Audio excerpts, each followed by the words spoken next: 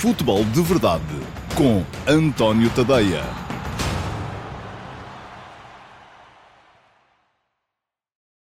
Olá a todos, muito bom dia, sejam muito bem-vindos à edição número 21 do Futebol de Verdade para a temporada de 2023-2024. Hoje é segunda-feira, é dia 4 de setembro de 2023, parece que chegou aí o outono, temos chuva, dia cinzento e, portanto, começa a convidar a ver mais bola e a malta a deixar de sair tanto de casa. Eu, por acaso, ontem, deixem-me só dizer aqui que as edições de ontem do Futebol de Verdade Flash, que vamos ter em reposição mais daqui a bocadinho, saíram um bocadinho mais tarde, porque tive uma ocasião familiar que me obrigou a ver apenas os jogos em diferido. Só vi a primeira parte do Futebol do Porto em direto e depois guardei o resto para ver à noitinha, o que quer dizer que o Futebol de Verdade Flash já saiu, já pela madrugada adentro. Mas está lá, aqueles que forem subscritores premium do meu Substack já puderam ver ontem, quando saiu, da mesma maneira que puderam ver o Futebol de Verdade Flash relativo ao Benfica Vitória Sport Clube logo na noite de sábado, assim que eu saí da RTP, onde estive na RTP3 a comentar também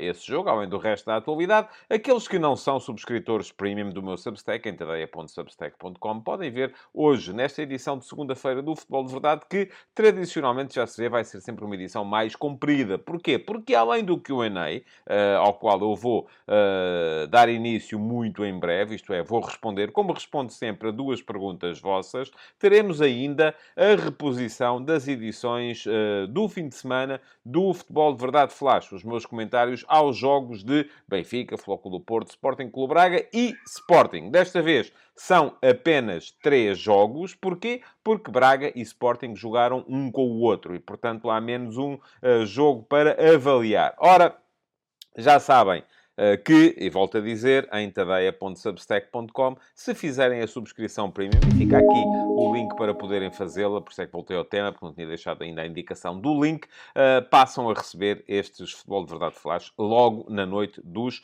jogos. Mas vamos então avançar para o Q&A, porque se faz tarde, e já vos disse, a edição de hoje do Futebol de Verdade é longa. Futebol de Verdade com António Tadeia.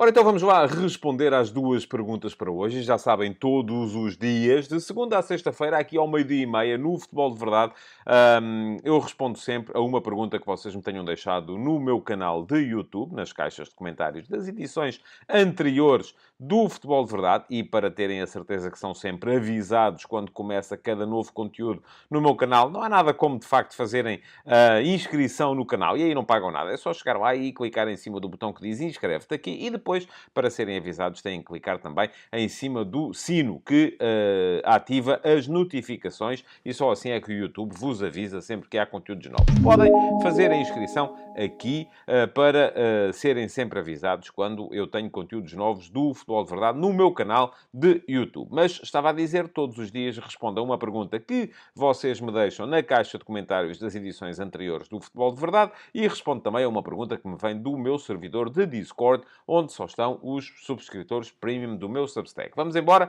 que não há muito tempo a perder hoje e as perguntas são interessantes, são quase sempre.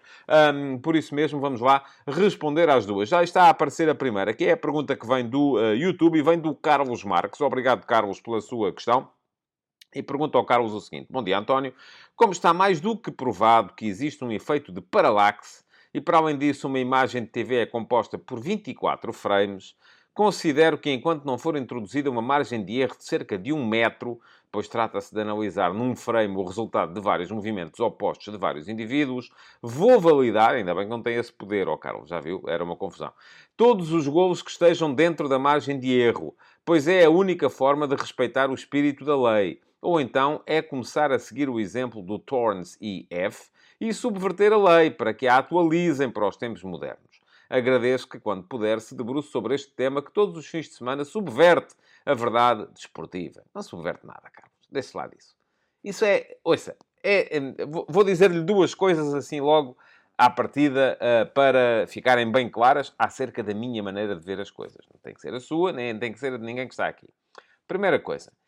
Essa história do Torrens e F, isso é folclore de redes sociais. Pronto, foi giro. Lá o senhor treinador daquela equipa da terceira divisão da Suécia descobriu ali uma coisa na lei que diz que o fora de jogo é julgado no momento em que começa o contacto com a bola do jogador que faz o passe, e não no momento em que a bola sai do pé.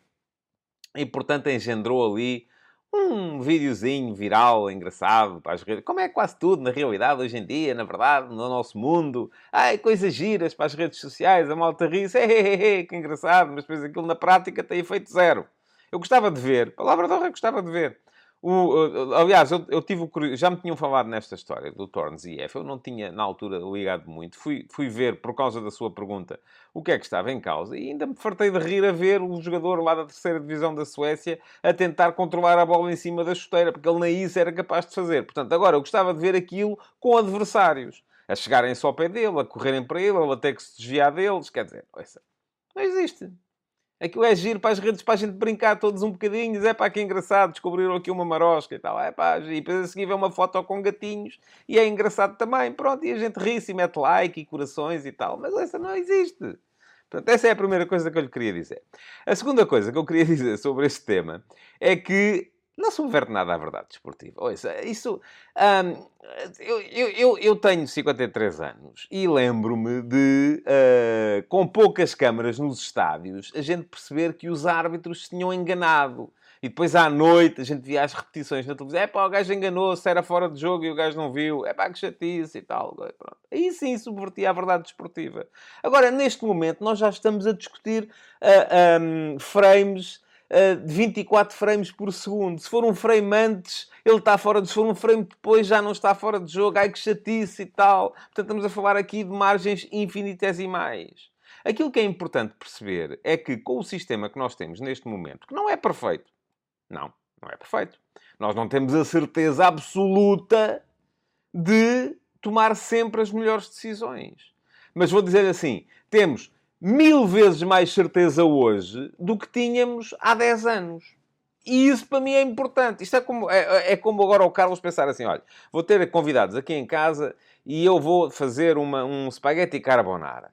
Epá, mas o melhor spaghetti carbonara que eu comi foi aquele uma vez em Florença e tal. Não sei, eu não sou capaz de fazer igual. Portanto, não faço. Ninguém come. Não vale a pena. Não. Dê o seu melhor, que é o que fazem as pessoas que estão hoje em dia dentro de campo a apitar os jogos e no VAR. Dão o seu melhor. Conseguem acertar sempre a 1000%? Não. Isto quer dizer o quê? Que estamos a subverter a verdade desportiva? Não. Quer dizer que ainda não chegámos à perfeição, ao pináculo da perfeição. Alguma vez vamos chegar? Não. Vou-lhe já dizer isto, não vamos. E agora vou-lhe dizer o que é que vai acontecer a seguir.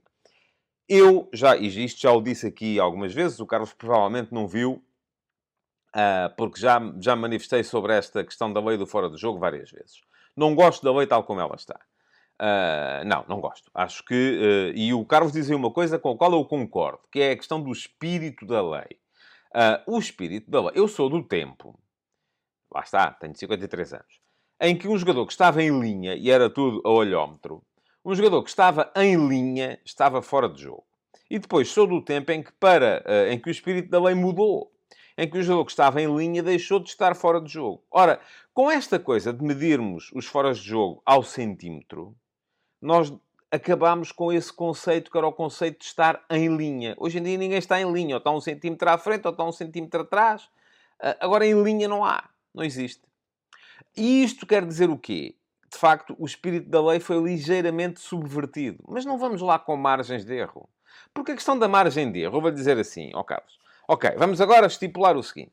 Um jogador que esteja até 1 metro fora de jogo, com uma margem de erro e paralaxe e tal, e os 24 frames, a gente vai considerar que é válido.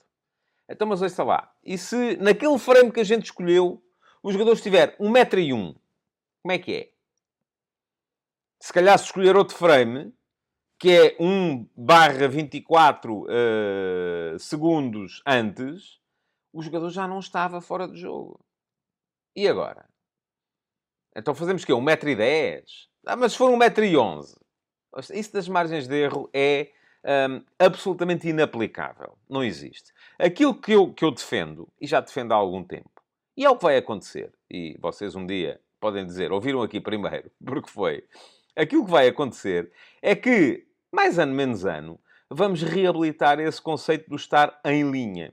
E em vez de ser como está a ser feito neste momento, em que se mede o fora de jogo entre o ponto mais avançado do corpo, que pode jogar a bola, portanto não conta os braços, do jogador que ataca, e o ponto mais recuado do corpo, também não conta os braços, do jogador que defende, nós vamos passar a medir o fora de jogo em função do ponto mais atrasado do corpo do jogador que ataca e do ponto mais atrasado também, ou mais avançado, perdão, do corpo do jogador que defende. Isto é, basta que haja ali 1 centímetro em que eles estão na mesma linha para que os lances possam vir a ser validados. Isto é aquilo que eu defendo e isto, estou convencido, é aquilo que vai acontecer, mais ano menos ano, na lei do fora de jogo. Agora, isso lá dos suecos, pá, que querem fazer malabarismo no Instagram, pois é isso, é pá. É giro para a gente se rir, mas pronto, também podemos ver... eu tenho uma série de coisas que eu vejo no Instagram, pá, que às quais acho piada, e nenhuma delas envolve subverter a lei do fora de jogo. Lamento que lhe diga, Carlos. Bom, mas muito obrigado pela sua pergunta, porque este é um tema indiscutivelmente importante, apesar de nós estarmos em desacordo. Eu sou absolutamente contrário a essa história das margens de erro. Acho que não há cá margens de erro. Acho que devemos procurar medir cada vez melhor as coisas, não é introduzir margens de erro, mas sempre com a noção de que cada passo que damos em frente nos deixa mais próximos da perfeição, mas não nos deixa na perfeição, porque a perfeição não existe. Não vai acontecer. E o facto de a gente não conseguir acertar 1000 em cada 1000 decisões não quer dizer que estejamos a subverter a verdade desportiva. A verdade desportiva... isso agora já era uma conversa sobre filosofia, quase. Que era como atingir lá o Nirvana. Não, isso não existe. Não vamos por aí. São narrativas que os clubes gostam muito e depois vêm todos. Isto, o futebol português, é o fim da picada. É uma coisa em que, sempre que há casos mais polémicos, os próprios jogadores... Eu ainda hoje de manhã, nas conversas de bancada, escrevi também sobre isso. Escrevi sobre os jogos. Sobre os jogos dos candidatos ao título. E fica aqui o link para quem quiser dar lá um salto e ler. Mas depois também escrevi sobre aquele episódio rocambolesco que se verificou ontem no Dragão, com o VAR a falar ao telemóvel, com o árbitro de campo. E o futebol português não é meio que se recomenda a ninguém. Porque os jogadores simulam faltas, simulam para ganhar cartões amarelos, depois as lances têm que ir ao VAR, depois como vão ao VAR, o VAR demora tempo, depois como o VAR demora tempo, as compensações têm que ser maiores, depois como as compensações são maiores, os clubes queixam-se porque se foram eles que conseguiram ganhar nas compensações, é normal, porque o adversário esteve sempre a fazer antijogo, são os outros que conseguem ganhar nas compensações, não é normal, porque não tinha nada a ver com compensações. Mas, até se queixam quando não estão em campo, que é uma coisa extraordinária, que é eu vir-me queixar da maneira como daquilo que o meu vizinho e a minha vizinha comeram ao jantar ontem à noite. Eu sei lá o que é que eles comeram ao jantar ontem. Não faço ideia. Vou-me estar a queixar? Não. Ouça, isto só em Portugal, de facto. Não se vê em mais sítio nenhum. E, não é, e depois gera-se esta narrativa de que estamos a subverter a verdade. Estamos nada a subverter verdade nenhuma. A sério, não vamos por aí. Não é esse o caminho.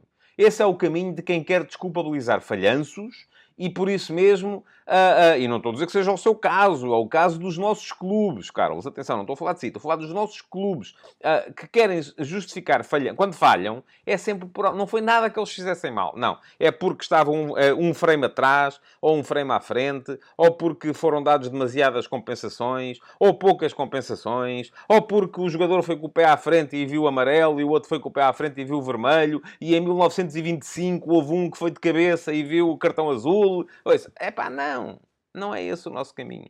A verdade desportiva é um objetivo de perfeição que devemos procurar chegar sempre cada vez mais próximo, mas que vou-lhe dizer, nunca vamos... Aquilo que é o 100% de decisões sempre corretas, nunca vamos conseguir atingir. E vamos começar a habituar-nos a isso, pá.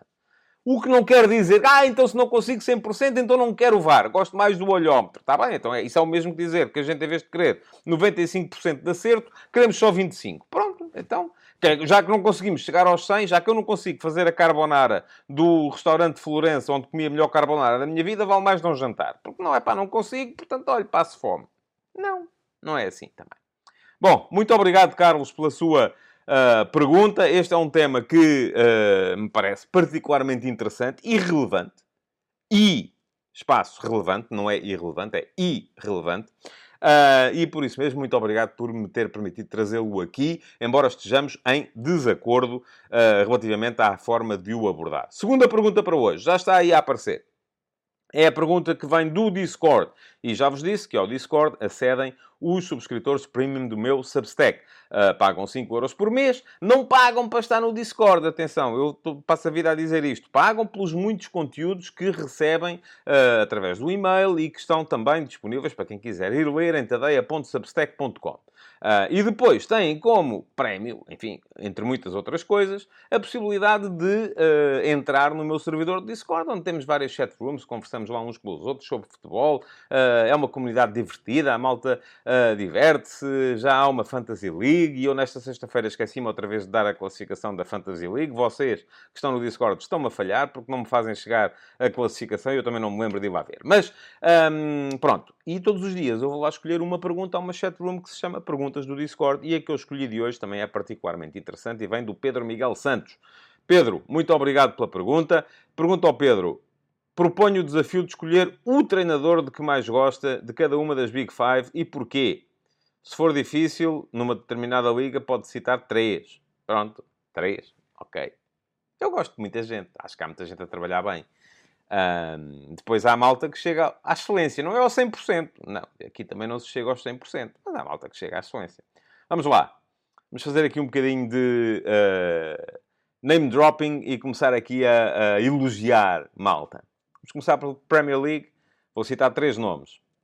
Gosto do Guardiola, como é evidente. Acho que o Guardiola é o treinador que marca o mundo do futebol desde que suplantou o José Mourinho como o treinador mais influente do mundo. E eu acho que o tempo de Mourinho foi até 2012, para aí, em que ele era o treinador mais influente. Não acho nada que Mourinho esteja acabado. Acho que Mourinho, apesar do Guardiola em 2009, creio eu, enfim, eu sou péssimo com datas, mas também não me parece que seja relevante, ter ganho com o Barcelona lá as competições todas. Acho que o Mourinho em 2010 com o Inter ainda fez uma coisa extraordinária, que foi ganhar tudo também a Itália na Liga dos Campeões. E depois disso, sim, o Guardiola passou a ser, do meu ponto de vista, o futebol do Guardiola passou a ser mais influente no panorama mundial do que o futebol do José Mourinho. Embora os confrontos entre os dois sempre tenham sido uma coisa que me apaixonou. Mas pronto, é aquele futebol que o próprio Guardiola tem vindo a reinventar permanentemente. Não é uma coisa estática.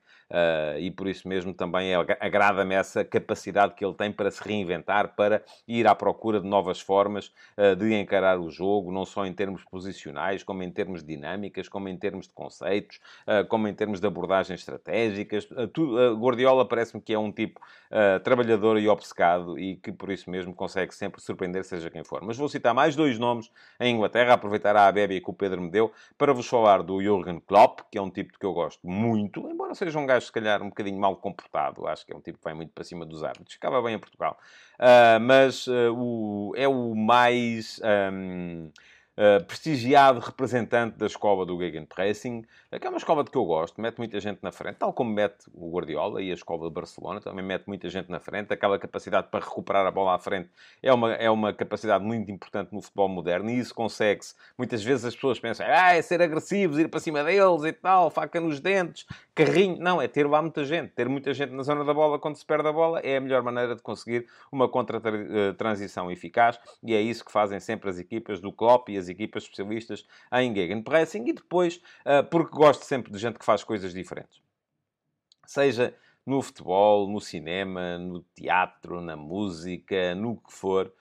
Não posso deixar de citar aqui o Roberto De Zerbi, porque me parece que é o mais criativo dos treinadores de topo no futebol mundial neste momento.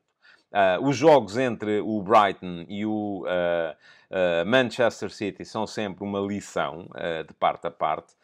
Recordo-me que no último fiquei a olhar para aquilo e fiquei a pensar assim, espera aí, mas o De Zerbi agora está a fazer isto ao contrário daquilo que é a tradição cruyffiana e a tradição guardiolística, que é a marcação zonal na frente e homem atrás. O De Zerbi está a fazer ao contrário, está a fazer marcação homem na frente e zonal atrás. E eu acho isto fantástico, a capacidade que ele tem para se reinventar, também muito com componente estratégica, acho que é muito importante. Vamos seguir em frente para falar. Eu há aqui, e vou ser sincero, há aqui 3 campeonatos que não me dizem muito em termos de inovação tática, e são o italiano, o espanhol e o francês.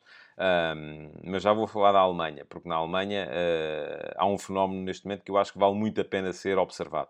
Em França, pronto, temos o Luís Henrique, que é um treinador que, com identidade própria e teve-a sempre. Ainda não vi jogar o Paris Saint-Germain dele, não tive ainda a oportunidade. Espero conseguir fazê-lo em breve, mas ainda não vi. Não sei se está muito parecido com aquilo que era a seleção espanhola. Não era um futebol que me agradasse assim muito. Era um futebol muito circular, muito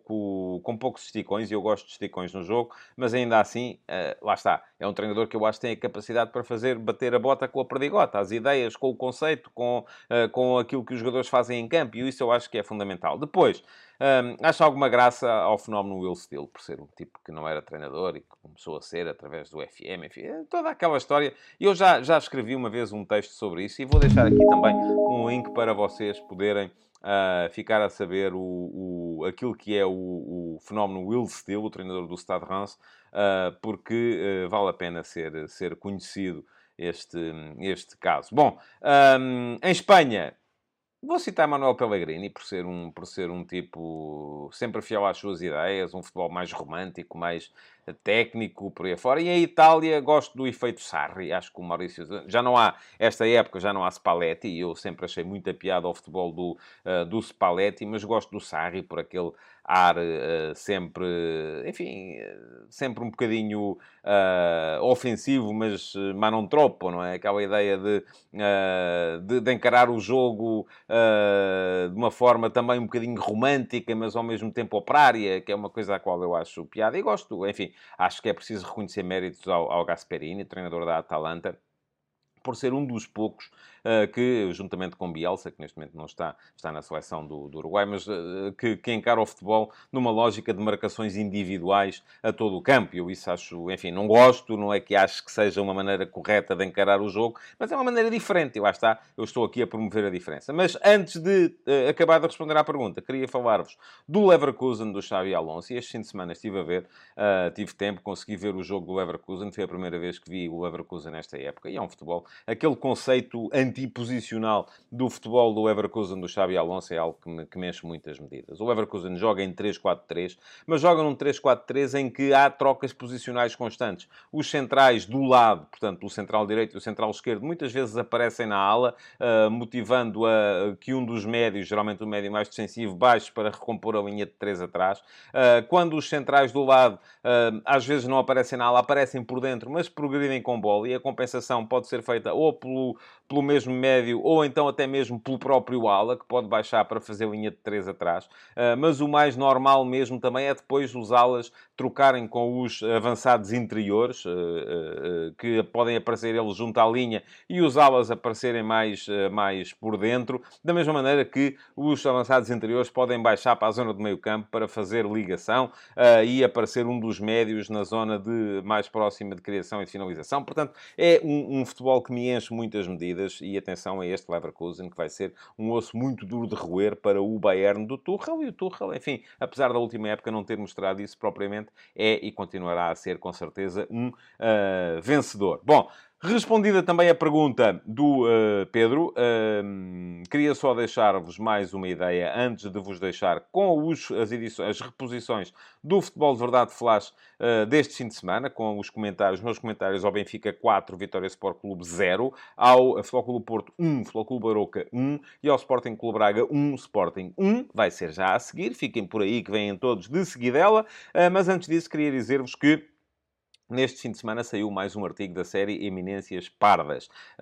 A série Eminências Pardas é uma série que já vai com 13 episódios, em que eu conto a história dos homens de mercado, os dirigentes que são mais influentes no mercado mundial, aqueles que têm conseguido, também, ou pela diferença, ou pela capacidade, ou pela equipa de que se rodeiam, ser os mais eficazes diretores de mercado, diretores de futebol, dos clubes no futebol europeu e mundial. Esta semana saiu saiu a história de Cristiano Giuntoli, o homem que construiu o Nápoles, campeão italiano, e se transferiu neste verão para a Juventus. É, neste momento, o diretor de futebol da Juventus, onde tem uma tarefa muito complicada pela frente. Fica aqui o link para quem quiser ficar a conhecer a história de Giuntoli, o uomo mercato da Juventus esta época. E já de seguida, não se vão embora, fiquem por aí, porque vêm aí as edições do Futebol de Verdade Flash deste fim de semana. Futebol de Verdade, com António Tadeia.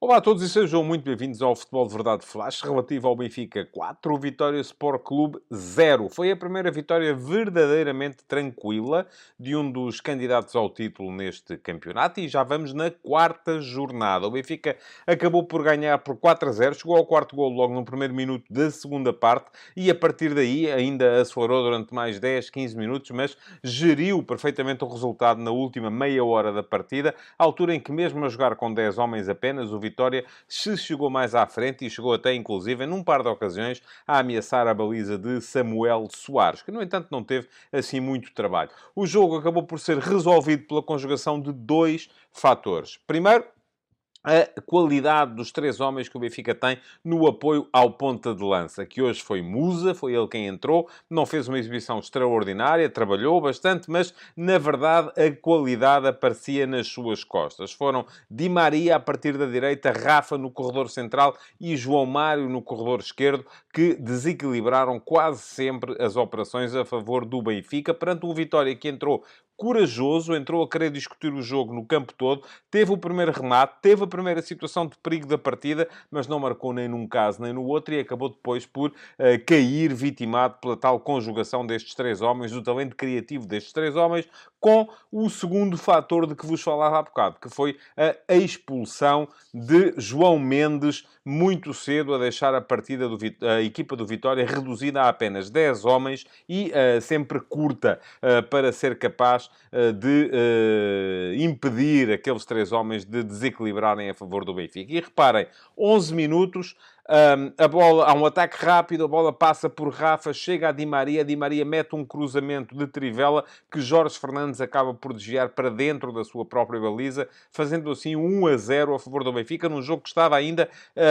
bastante discutido, com as duas equipas a tentarem pôr a cabeça de fora. Depois, aos 33, é uma recuperação do João Mário, a bola passa por Rafa, de Rafa vai para Di Maria, que de baliza aberta faz o 2-0. Aos 45 mais 5, o último lance da primeira parte, após um pontapé de canto, é Di Maria quem descobre a chegada de Cockchu e lhe coloca a bola à frente para um pontapé que deu o golo mais vistoso da noite e o 3-0. E por fim, aos 46, logo no arranque da segunda parte, numa altura em que o Vitória tinha mudado a sua estrutura defensiva, e já vou explicar isso mais à frente, é Rafa quem isola João Mário na cara do guarda-redes Varela. Este ainda conseguiu fazer a mancha, impedir o golo, mas depois a bola sobrou para Orsnes, que com o remate, com alguma fortuna, é verdade, a bola ainda a bater no chão e a sobrevoar a defesa do Vitória, a fazer o 4-0. O Benfica teve mais situações para marcar, tal como vos disse também, mas acabou por abrandar a tempo, de maneira a que a última meia hora da partida foi mais dividida e permitiu até, inclusive, a Roger Schmidt fazer algumas alterações e rodar, ver Morato em campo, ver João Vítor em campo, portanto, perceber um bocadinho, dar minutos também àqueles que menos têm jogado. Olhamos para as equipas iniciais, ambas com duas alterações relativamente à última jornada. No Benfica, saiu Florentino do meio-campo para o regresso de João Neves, que formou dupla de médios com Cockchu, e estiveram bem os dois, embora, já vos disse, o principal fator de desequilíbrio tenha estado mais à frente, e no ataque regressou Musa, que tinha marcado no último jogo em Barcelos, mas que hoje ficou em branco, apesar de ser titular. Foi ele o ponta de lança, em vez de Arthur Cabral, que assim perdeu a titularidade e estará ainda também em processo de adaptação à equipa. Quanto ao Vitória, que perdeu os primeiros pontos no campeonato no primeiro jogo em que manteve o treinador, é curiosa esta questão Relativa à equipa do Vitória, que começou com uma vitória ainda debaixo das ordens de Moreno. Moreno saiu, ficou João Louroso, que ganhou o segundo jogo. João Louroso saiu para dar lugar a Paulo Turra, o treinador em quem o Vitória aposta para esta época. E Turra ganhou o terceiro jogo, mas à quarta jornada, pela primeira vez, o Vitória a manter o treinador e perdeu, claro, contra o Benfica. Fez duas alterações também relativamente à última jornada. A saída de Bruno Gaspar da posição de ala direito para a entrada de Miguel Magá e a troca de Tomás Hendel por Dani Silva no meio-campo. Mas manteve o esquema e há aqui uma espécie de um regresso do Vitória ao 3-4-3 da época passada, quando o Moreno tinha feito a equipa passar para um 3-5-2 que lhe reforçava mais a zona de meio-campo. Mas não, com Turra, aquilo que se tem visto, de facto, é um Vitória a jogar mais em 3-4-3. Hoje foi isso que se viu, com André Silva no meio do ataque, Jota sobre a meia-direita e João Mendes sobre a meia-esquerda. O meio-campo entregue a Dani Silva e a Tiago Silva, que foram sempre de menos para a conjugação de Cockchu com João Neves e com o futebol muito interior, sempre de Di Maria, Rafa e João Mário. Era relativamente fácil aos médios do Benfica, sobretudo Cockchu, encontrarem Rafa com passos progressivos, encontrarem Rafa no meio do bloco para acelerar o jogo no meio do bloco adversário. Mas o jogo começou, de facto, muito aberto e de parte a parte. Não era só o Benfica quem chegava à frente, o Vitória também o fazia. Já vos disse há bocadinho, o primeiro remate da partida foi feito pelo Vitória. Foi Jota, logo aos 30, 40 segundos de jogo, que, após um ataque pela esquerda, rematou por cima da barra da baliza de Samuel Soares. E foi também o Vitória que teve a primeira situação de perigo do jogo. Depois, o árbitro auxiliar assinalou fora de jogo no final da jogada. Teria que se ver e não foi absolutamente claro. Parece que sim, que estava em posição irregular. Não foi absolutamente claro se Jota estaria ou não em fora de jogo. O VAR tiraria isso a limpo. A verdade é que Jota se conseguiu isolar na cara de Samuel Soares e meteu o remate no poste da baliza do Benfica. Acabou por não se perceber, de facto, se a ser golo seria ou não anulado. Assim não foi, a jogada prosseguiu e pouco depois, 3 minutos depois, o Benfica chegou então ao golo, com o tal corte infeliz de Jorge Fernandes, após um cruzamento de trivela de Di Maria do corredor direito, num ataque rápido conduzido inicialmente por Rafa. João Mário, aos 16 minutos, ainda isolou Musa, que no entanto chutou muito torto e perdeu uma boa oportunidade para fazer o 2-0, mas depois, aos 19 minutos, vem o cartão vermelho para João Mendes, que condicionou imediatamente toda a partida daí para a frente. João Mendes foi expulso por uma entrada perigosa sobre Otamendi e deixou, com 70 minutos de jogo ainda por jogar, o Vitória reduzido a 10 homens. Ora, nesse momento, Paulo Turra reorganizou a equipa. Passou a jogar a defender numa espécie de 5-4-0.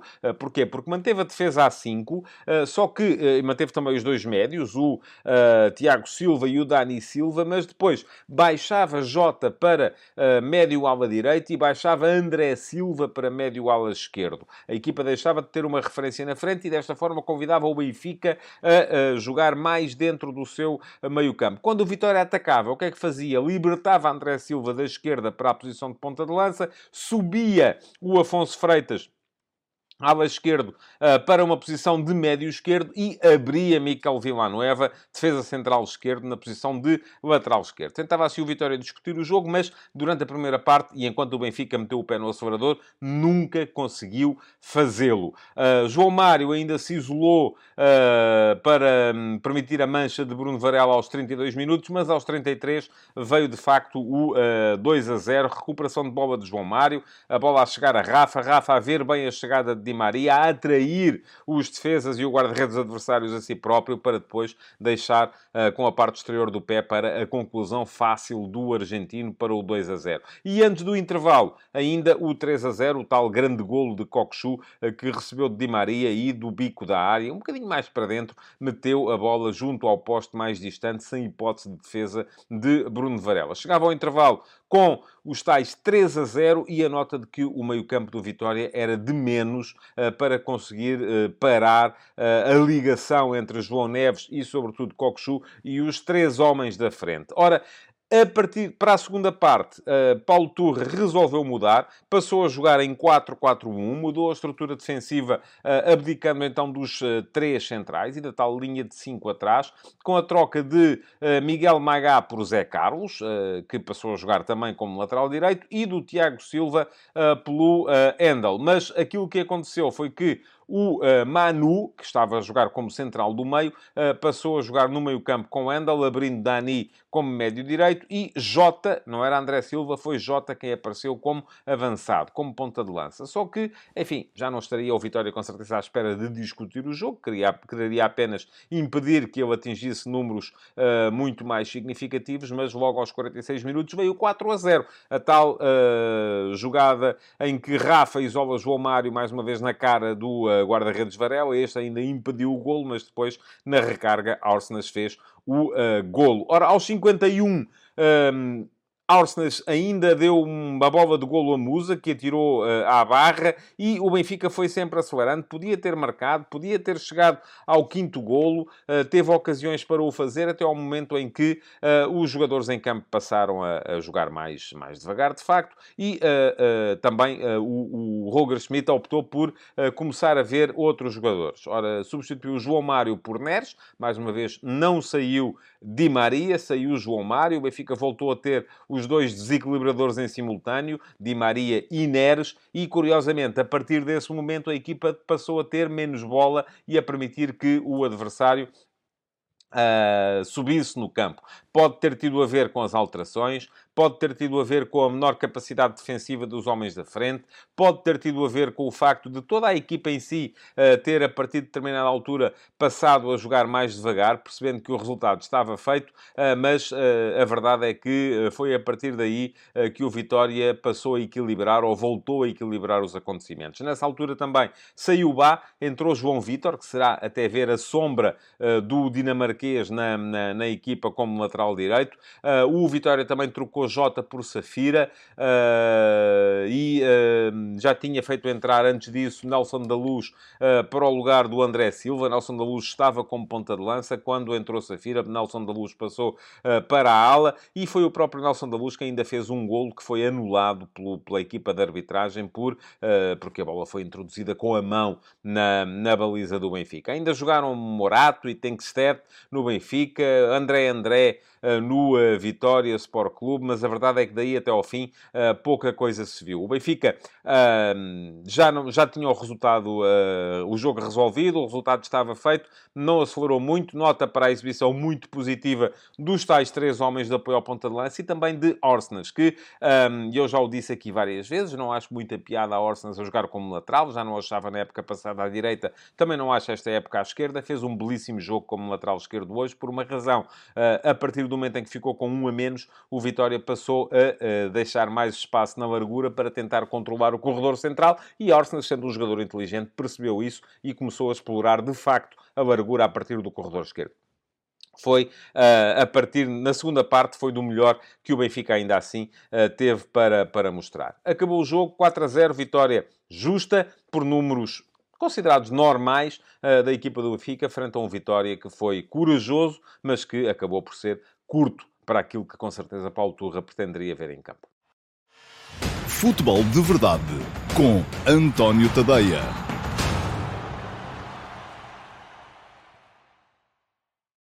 Olá a todos e sejam muito bem-vindos ao Futebol de Verdade Flash para o Flóculo Porto 1, Aroca 1. O Flóculo Porto voltou a precisar das compensações e foram bem largas, hoje ao final da tarde no Dragão, para tirar pontos de mais um jogo da Liga Portuguesa. A quarta jornada fez hoje, através de Evan Nilsson, aos 90 mais 19, ouviram bem, 90 mais 19, o golo que lhe valeu o empate, frente a uma equipa do Aroca que foi boa na primeira parte, foi mais sofrida na segunda e foi empurrada para trás, defendeu muito perto nessa altura da baliza de Arruabarrena, mas manteve o seu percurso ainda invicto neste campeonato. Ainda não perdeu o Aroca, embora vá no terceiro empate consecutivo. Ora, foi o quarto golo, já vos disse, que o Porto conseguiu em compensações neste campeonato. Já tinha marcado contra o Farense o golo da vitória aos 90 mais 10. Depois, em Vila do Conde contra o Rio Ave, virou o jogo com golos aos 90 mais 1 e 90 mais 4, depois de estar a perder por 1-0, e desta vez, depois de se colocar em desvantagem, através de um golo de Cristo Gonzalez, aos 84 minutos, acabou por conseguir o empate apenas aos 90 mais 19, numa altura em que estava já a carregar com muita gente em cima da baliza do Aroca, a fazer cruzamentos sobre cruzamentos e a provocar que a equipa do Aroca deixasse até de conseguir sair da sua zona defensiva, do seu meio-campo, o que causou também, naturalmente, muitas preocupações e muitas dificuldades ao Daniel Ramos. O Futebol Clube do Porto já tinha, aliás, falhado uma grande penalidade, também já no período de compensação, depois de o Aroca se ter colocado em vantagem. Já vos disse, Aroca ainda sem perder neste campeonato, fez uma boa primeira parte, na primeira parte sempre a conseguir sair com o futebol apoiado, a ligar com os 3 homens da frente, a criar dificuldades ao Porto. O Porto na primeira parte foi praticamente nulo em termos ofensivos, se excetuarmos as bolas paradas. Na segunda parte, o Futebol Clube do Porto, quando estreou aquela que se crê possa vir a ser a sua dupla de médios, Alan Varela e Nico Gonzalez estiveram em campo juntos durante algum tempo. O Porto foi empurrando o Aroca para trás, mas continuou a não ter assim um rasgo ofensivo extraordinário, continuou a não ser uma equipa brilhante, uma equipa mais esforçada do que mostrando bom futebol. Estreou-se também Ivan Raime, e aliás é ele que está na origem do lance que deu o golo do empate. Mas vamos começar por olhar para os 11 iniciais. O Futebol Clube do Porto fez 2 trocas face ao jogo que tinha ganho também de forma sofrida em Vila do Conde contra o Rio Ave. Não havendo Pepe, apareceu Fábio Cardoso como central pela direita e Sérgio Conceição trocou ainda Zaidu, o lateral esquerdo, por Wendel, que fez uma partida até bastante aceitável. Foi ainda assim dos que fizeram exibições mais conseguidas na equipa do Futebol Clube do Porto. Quanto ao Aroca, Daniel Ramos operou uma revolução tática, apresentou a equipa a jogar em 3-4-3, mas sempre uma equipa com setores juntos, uma equipa que conseguia ligar o seu jogo, teve 3 centrais de excelente rendimento, o estreante Ravi Montero, que apareceu no lugar do médio Pedro Santos, que tinha jogado na última partida contra o Portimonense, mas lá está, para reforçar a estrutura defensiva, apareceu Ravi Montero sobre o lado esquerdo dos centrais. Rafael Fernandes, excelente exibição, sempre rápido, sempre a conseguir descomplicar e desarmar sobre a direita, e Galovic como central do meio. Depois, mais uma alteração na equipa do Aroca. Não havendo Mateus Quaresma, apareceu Milovanov, mas Milovanov, lateral pela direita, a levar a que Tiago Gaio surgisse sobre o lado esquerdo. De resto, um meio-campo muito inteligente, excelente no toque, excelente na ligação, excelente no apoio, Sila e David Simão, e na frente 3 homens também bons no trato de bola, como são o espanhol Jason, aliás, os 3 espanhóis, Jason Morrica e Cristo Gonzalez, sempre setas apontadas à baliza do Futebol Clube do Porto. Do outro lado, o Porto voltava a apostar no seu misto entre o 4-4-2 e o 4-3-3. Inclinava sempre muito a equipa para o lado esquerdo, porque, lá está, a PP, que no papel seria médio ala direito, aparecia muito por dentro, muito próximo de Taremi, o segundo atacante, o homem que estava mais próximo de Tony Martínez, e era Galeno depois quem ora vinha para dentro, deixando o corredor ao Wendel, muito ofensivo neste dia, ora abria, permitindo que o Wendel viesse ele por dentro, mas isto para dizer que do lado direito João Mário tinha o corredor todo praticamente para ele, porque toda a equipa do Porto se inclinava para o outro lado. O Aroca defendia-se, este 3-4-3, acabava por originar um 5-4-1 defensivo, porque os 2 alas, Cristo Gonzalez fechava de um lado, o Jason fechava do outro. Aliás, surpreendentemente, de início, o Jason apareceu sobre o lado esquerdo, quando tem jogado quase sempre sobre a direita, e Cristo sobre o lado direito, quando tem jogado quase sempre sobre a esquerda. Acabaram por trocar à medida que o jogo avançava, mas aquilo que ficou da primeira parte foram 45 minutos até confortáveis para a equipa do Aroca, que só de bola parada é que acabou por propiciar ao Futebol Clube do Porto situações mais perigosas. Aliás, a primeira situação de alguma sensação na partida pertenceu à equipa do Aroca, uma saída que leva a bola até Cristo, ele pedala em cima do Fábio Cardoso e depois acaba por chutar para uma boa defesa do Diogo Costa. Foi a primeira situação de algum perigo na partida. Respondeu o Porto ainda ainda na primeira parte, com duas situações de bola parada. Primeiro um livre de Galeno, que Tony Martínez de cabeça fez a bola chegar à barra da baliza de Arruabarrena, e depois, 4 minutos depois, mais um livre em que o Rafael Fernandes e o Galovic hesitam e o Tony Martínez vê a bola ali a pingar-lhe à frente e acaba por chutá-la mal, chutá-la pela linha de fundo. Ora, não terá sido com certeza por causa desse lance, desse falhanço, mas a verdade é que ao intervalo o Sérgio Conceição fez logo duas alterações. Trocou Tony Martínez por Evanilson. Não, estaria com certeza à procura da maior capacidade de ligação de jogo que Evanilson tem face ao Espanhol, que é um ponta de lança mais de finalização, um ponta de lança mais de área, mais físico. E, por outro lado, trocou também Stefano Eustáquio por Alain Varela, que assim fez a sua estreia aos primeiros minutos com a camisola do Futebol Clube do Porto. O Porto passou a jogar com dois médios, aliás, já estava a jogar com dois médios a par, não houve uma alteração tática nessa altura, mas Alain Varela a assumir a condução do meio-campo do Porto, a meias com Nico Gonzalez, da mesma maneira que Stefano Eustáquio o fazia até aí.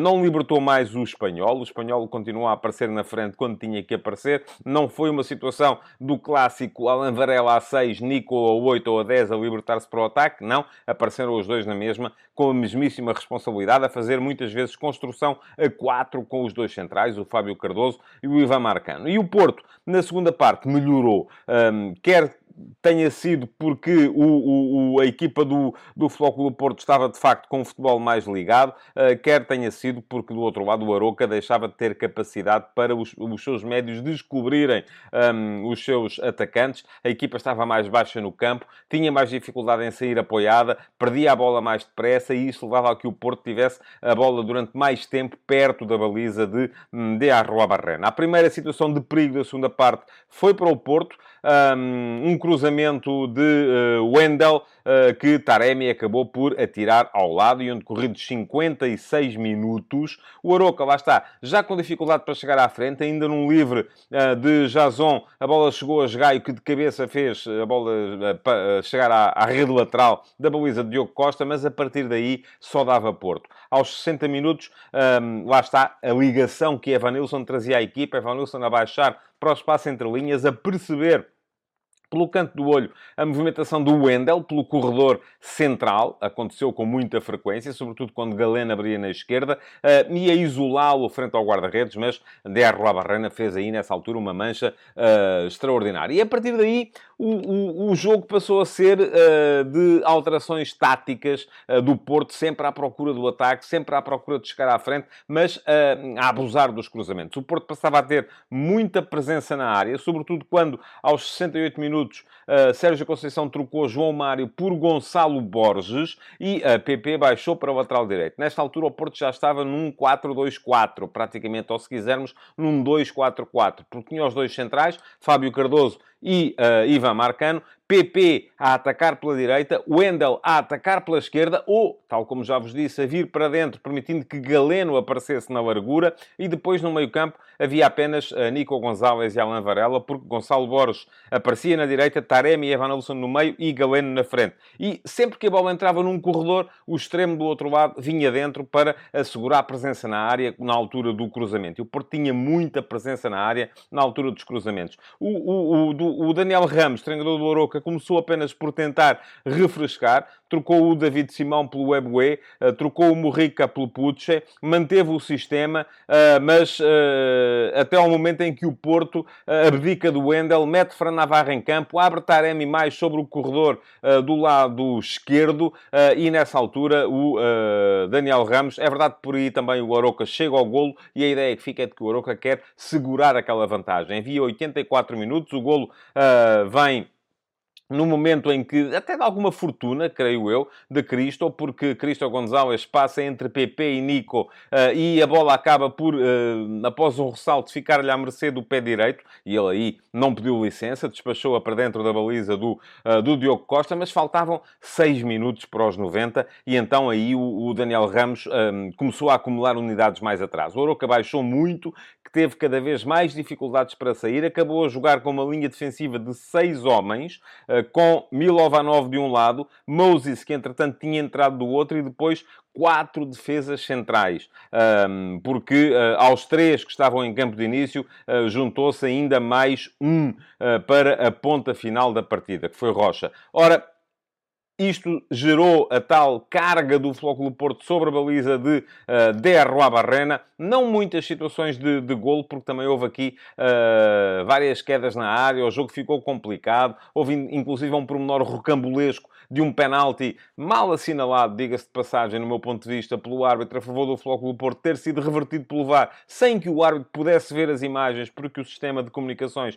não estava a funcionar. Situação rocambolesca, volto a dizê-lo, mas depois, inclusive, de Galeno ter falhado um outro penalti também sobre Taremi, grande defesa de Arruabarrena nessa altura. Ele é um especialista na defesa de grandes penalidades. O Porto chegou ao golo aos 90 mais 19. E, atenção, podemos achar que este foi um prolongamento abusivo do jogo, mas não foi assim tanto, porque, volto a dizer, entre o minuto 88 e o minuto 90 mais 5 não se jogou. Foi a altura em que o árbitro esteve, inclusive, ao telemóvel com a Cidade do Futebol, com o VAR, para vir a reverter a decisão da marcação de uma grande penalidade. Ora, 90 mais 19, livre a favor do Porto no corredor central. Ivan Raime, que já tinha entrado para o lugar de Nico Gonzalez e foi jogar como médio centro, com Alan Varela. Raime a fazer a bola chegar ao corredor esquerdo, de onde Gonçalo Borges a devolveu para o meio, chegando Evanilson para, num toque só, bater de Arruabarrena com a bola entre as pernas. Acabou por ser um empate que, do meu ponto de vista, se justifica, porque o Aroca foi melhor durante a primeira parte e na segunda, apesar de terem custado muito atrás, o Porto, de facto, não teve muita arte. Limitou-se a acumular cruzamentos, é verdade que com presença na área, mas sem criar, assim, tantas situações de perigo para justificar outro resultado. Futebol de Verdade, com António Tadeia.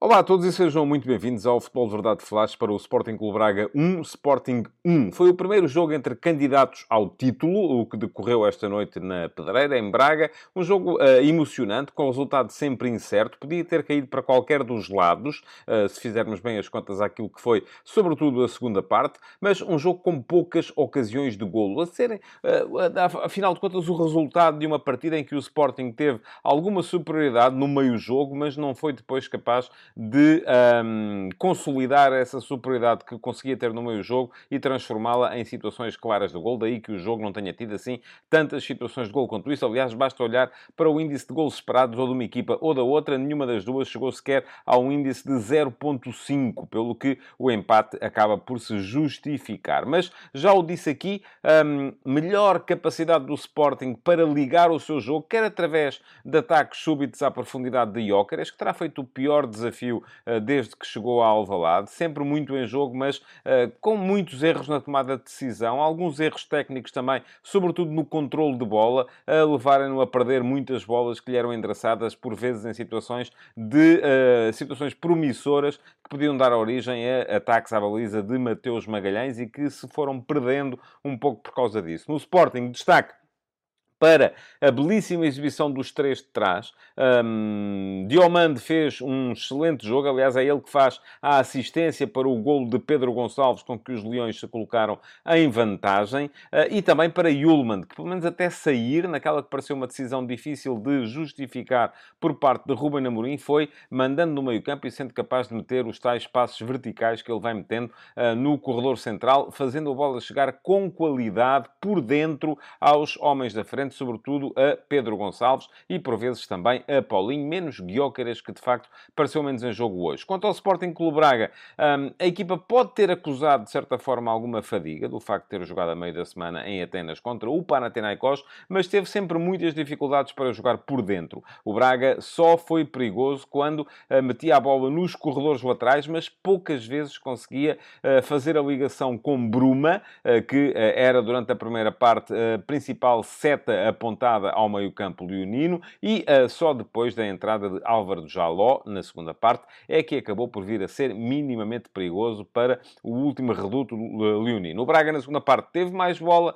mas a verdade é que o Sporting se sentiu sempre confortável a defender baixo, a defender com toda a equipa muito próxima da área da baliza de Adam, o que, por outro lado, também potenciava mais a capacidade para sair nos tais ataques rápidos de que o Sporting, volto a dizê-lo, já o disse aqui numa edição anterior do Futebol de Verdade, está a abusar, acabando por abdicar de ter posses mais prolongadas e ter ataques mais planeados. Ora, foi precisamente num ataque mais planeado, com subida em posse de um dos centrais, Diomande, que o Sporting marcou o seu golo. Mas não nos adiantemos ao tempo, olhamos para os 11 iniciais, apresentados pelas duas equipas. Rúben Amorim entrou em campo exatamente com os mesmos 11 que tinha feito alinhar em casa contra o Futebol Clube Famalicão na semana passada. O mesmo 3-4-3 com Gyökeres e Paulinho a jogarem como pontas de lança. Pedro Gonçalves a juntar-se mais vezes a um meio-campo formado por Yulman e Morita. E depois os dois alas, Gaio à direita, com Fresneda já no banco e viria a estrear-se na segunda parte, e Nuno Santos pela esquerda. Os centrais, também os mesmos, Diomande, Coates e Gonçalo Inácio à frente de António Adão. Quanto ao Sporting Clube Braga, fez uma alteração relativamente ao 11 que tinha ganho na terça-feira em Atenas ao Panathinaikos, que foi a entrada de Pizzi para a saída de Álvaro de Jaló. Isto é, Artur Jorge optou por abdicar de um ala mais veloz, com mais capacidade para entrar pela defesa adversária, para meter em campo um jogador mais capaz de ligar o jogo, mais capaz de se conectar com os outros médios. O Braga apareceu com Vítor Carvalho ao lado de André Horta, ambos no meio-campo, face à lesão que se mantém de Al-Musrati, e Vítor Carvalho fez um belíssimo jogo, até um jogo em que apareceu com alguma frequência na frente, embora sem criar grandes situações de perigo, porque lá está, nenhuma das duas equipas as criou, e depois Pizzi a atacar pela direita, Bruma pela esquerda, Ricardo Horta no apoio a Abel Ruiz, com a mesma linha defensiva que vem sendo a habitual à frente de Mateus Magalhães. Victor Gomes como lateral direito, Adriano Marinho como lateral esquerdo e José Fonte e Niakate, ambos como centrais. Viu-se de início, lá está, o Sporting com mais facilidade, não só para ligar o jogo dentro, e aqui muito importante a ação, não só dos centrais a subirem com bola, como também de Yulman e Morita, os dois muito bem no jogo, mas depois, quando o Sporting conseguia atrair a equipa do Sporting Clube Braga, conseguia atrair as zonas de pressão do adversário e libertar os jogadores em situações de eventual superioridade numérica noutra zona do campo, acabava por decidir mal, acabava por não fazer chegar a bola em boas condições ao sítio onde podia, de facto, desequilibrar. Ainda assim, depois de um primeiro ameaço que pertenceu ao Sporting Clube Braga, um remate de Ricardo Horta de fora da área, que Adam desviou por cima da barra para canto, foi o Sporting quem marcou. Lá está a tal posse mais prolongada a levar à situação em que Diomande entrou pelo meio-campo adversário com bola controlada, descobriu a presença de Pedro Gonçalves, que bailou bem à frente de Niakate e chutou ao poste mais próximo, surpreendendo Mateus Magalhães e colocando o Sporting na frente por 1-0. Depois disso, o Sporting continuou melhor. Há um golo anulado, bem anulado, diga-se de passagem, a Morten Hjulman, depois de uma jogada, uma das jogadas das poucas vezes em que Gyökeres, de facto, não só decidiu bem, como entregou a bola redondinha a quem podia prosseguir a jogada, que foi a Morita. Morita viu a chegada de Hjulman, que lhe deu com um remate seco, rasteiro, a fazer a bola entrar junto ao poste da baliza de Mateus Magalhães, só que à frente do guarda-redes do Braga estava em situação irregular Pedro Gonçalves. Portanto, considerou a equipa de arbitragem que teria a presença de Pedro Gonçalves interferido na visão que Mateus tinha do lance e, por isso mesmo, anulou o golo. Foi o que houve até ao intervalo. Na segunda parte, o Sporting apareceu com Edwards em vez de Paulinho.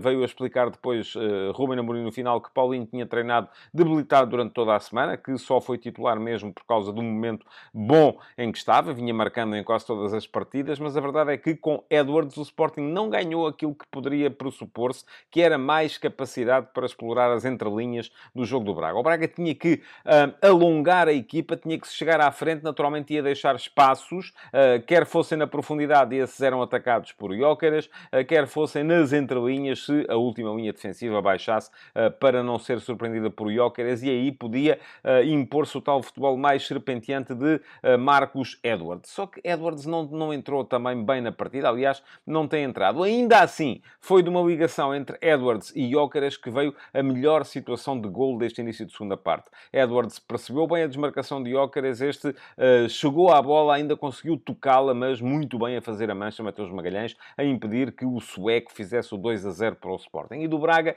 pouca coisa se via até este momento. Ora, nessa altura, Artur Jorge arriscou e trocou Pizzi por Banza. Assumiu o 4-4-2. Banza próximo de Abel Ruiz na frente, com Ricardo Horta a partir da direita, mas a jogar também ele muito por dentro, dando assim largas às subidas de Víctor Gomes, e Bruma a manter-se do lado esquerdo do ataque. Tentava assim o Braga chegar com mais gente à frente, colocar mais perigo próximo da baliza de Adam. O Sporting respondeu com duas trocas, e esta surpreendente, a saída de Morten Hjulmand, que estava a fazer um belo jogo, mas veio a justificar Ruben Amorim no final, que sentiu que ele estava menos intenso do que Morita. Entrou Daniel Bragança. Percebe-se a intenção de colocar Bragança em campo para ter mais bola, só que Bragança nunca conseguiu ter muita bola nesta altura. Nesta altura era o Braga quem tinha mais bola, era o Braga quem estava em cima no jogo. Entrou ainda Jenny Catamo para o lugar de Nuno Santos, para tentar dar alguma imprevisibilidade ao lado esquerdo, alguma capacidade para sair no 1 para 1. E o Braga, então, aí também fez a substituição que acabou por ser decisiva na partida, que foi a entrada de Álvaro Jaló. Jaló já no ano passado tinha sido decisivo num empate 3-3 entre Braga e Sporting na Pedreira, com um drible em cima de Jogaio, que acabou por dar o gol do empate a Abel Ruiz. Desta vez foi ele que, de livre, marcou aos 78 minutos o gol do empate. Fica a ideia que, entre a colocação da barreira e a sua própria colocação, a Adam não terá estado muito feliz nesta bola. Quase que chegava lá, mas o livre era muito próximo e de Jaló marcou-o muito bem. Segundo golo marcado de livre direto pelo Braga neste campeonato, a permitir, desta vez, um empate contra o Sporting. Entrou também, nessa altura, Zalazar para o lugar de André Horta, mas enquanto o Sporting tentava refrescar, e o Sporting a seguir ao golo do empate começou a conseguir chegar com mais frequência à frente, começou a ter mais capacidade para sacudir a pressão, também porque me parece que o Braga abdicou um bocadinho de ir com a mesma vontade, ou pelo menos com a mesma intensidade à procura do golo da vitória. Aliás, o Artur Jorge acabou por recompor o seu 4-2-3-1, trocando Abel Ruiz por Rony, para poder ter assim um meio-campo, aliás, um ataque mais distribuído pelos três corredores, e trocou ainda Ricardo Horta por João Moutinho, que se juntou nesta altura a Zalazar e a Vítor Carvalho, voltando o Braga a ter três médios de elevada componente de posse, elevada componente de equilíbrio